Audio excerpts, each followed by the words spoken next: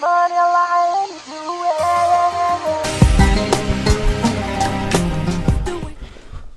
going on? What's going on, peeps? This is your host, John, the Syrian kid whose desires you love and enjoy every single night. I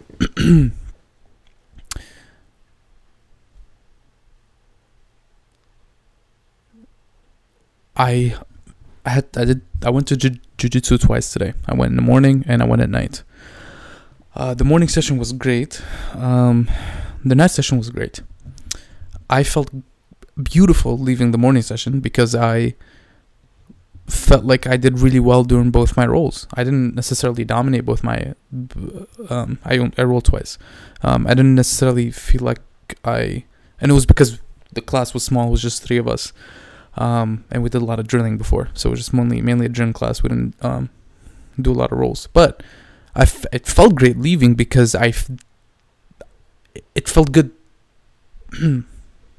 I felt good about what I did, was what I was able to do. I felt like I maybe dominated, and if I didn't dominate, I definitely was not being dominated. That said, in contrast to the second session where I rolled a lot, it was we had more time to roll.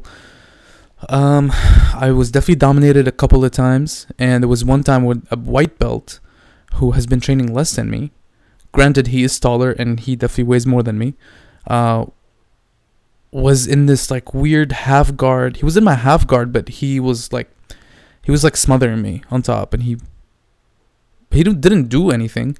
He did have a Kimura one time, and I actually almost tapped, but I was able to get out. But I felt like I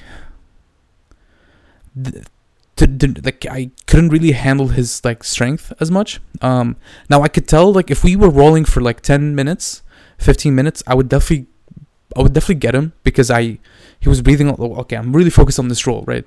I'm trying to explain to you why I'm better than I felt, because I didn't feel like I was that good, because he was on top of me and he was smothering me, and it didn't feel good. Obviously there are all these reasons now rationally to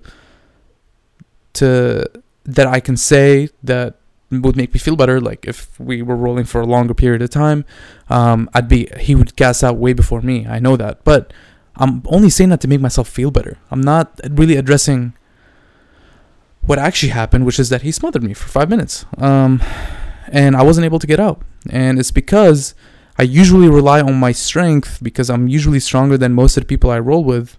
But this time I wasn't able to, because he weighed so much more than me, and he had a good sense of where to put his weight. So I was a little stuck. If my technique was better, I would definitely not be stuck. But so there was that roll. There was another roll where I was rolling with a brown belt, and I tapped like 4 or 5 times. And last time I rolled with him, I almost tapped him. And he tapped me like once, I think, last time I rolled with him. But this time he tapped me like 4 or 5 times.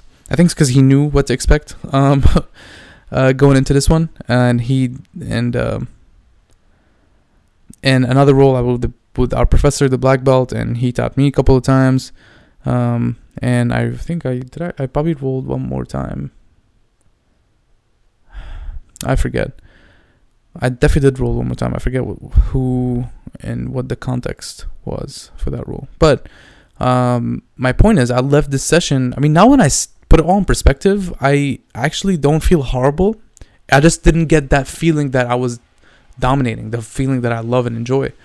But so when I left, I'm like, oh, the morning session was so much better than this one. But then and my mood kind of changed. When I came home, I was like, I wasn't like down, but I was like, like whatever. And I was like, I'm thinking about it more now. And I'm realizing I learned more during the second session than I did in the first. I definitely learned some things in the first. We were like doing some escape drills, mount escape drills, and some takedowns, and I definitely learned some stuff. During the second one, even though what we were learning some takedowns and some guillotine defense, so that part was not much different. But when I was rolling, I could identify a lot more mistakes, a lot more things I was doing wrong that I don't want to do anymore. and it felt horrible to do it. But now looking back, like, if I focus on just how I felt, I would be not motivated to go train tomorrow. I would feel, like, oh, what, like that dream that I have in my head of being really, really good at jiu-jitsu, like, is not as strong. It's just like, no, I have to go train now. But that's not true. I actually want to go train. I have this dream in my head of what kind of jiu-jitsu person I want to be, and what kind of competitor I want to be to a certain extent, and what I want to accomplish. And I really do feel strongly that I really want to accomplish these things. So I don't have to go train. I really want to go train. Like, these are things that I want to do. So, but if I have to leave in the session today, I was down. So I was like, man, I'm going to have to go train tomorrow. And I'm going to feel horrible again, like today. And maybe that's true. Maybe I'm going to feel horrible. But I can't rely on my feeling of being of that feeling to be my compass of how well or bad I did, because I learned more in the second session than the first. And if I were to just shift my perspective more to did I win or lose, than to progress and being better and doing better and learning and the path to greatness instead of just being great, I'll actually probably enjoy the second session more. Like, now looking back, I'm not gonna lie and say I feel good about the second session more than I feel about the first. But I will tell you, I don't feel as horrible, and I can definitely see the value of the second session a lot more now, like talking about it and reflecting on it. And I learned way more. I learned the inverted armbar, how to do that, which I didn't know before. And I really like grabbing onto that arm of people a lot, and I never knew what to do with it. I usually grab it when I'm in guard. I grab it because I want to do like a butterfly sweep. But now I know how to do inverted armbar. So if I can't do the butterfly sweep, I'll just do the inverted armbar. Maybe that's what I'm thinking now. And I learned that. I learned. I kept getting caught in these straight, like my ankle still hurts. I kept getting caught in these straight ankle locks, and I wasn't really sure why, but not like I figured out why. I figured out why. I learned how to get out of guillotine choke, or what to do when I'm getting guillotined. What else? My takedowns got better. I actually really am enjoying takedowns. I'm enjoying wrestling a lot, which is interesting. I've never done wrestling before, but I really am enjoying it. I love getting the takedown. To me, feels almost better than getting a submission. So I'm excited to learn more.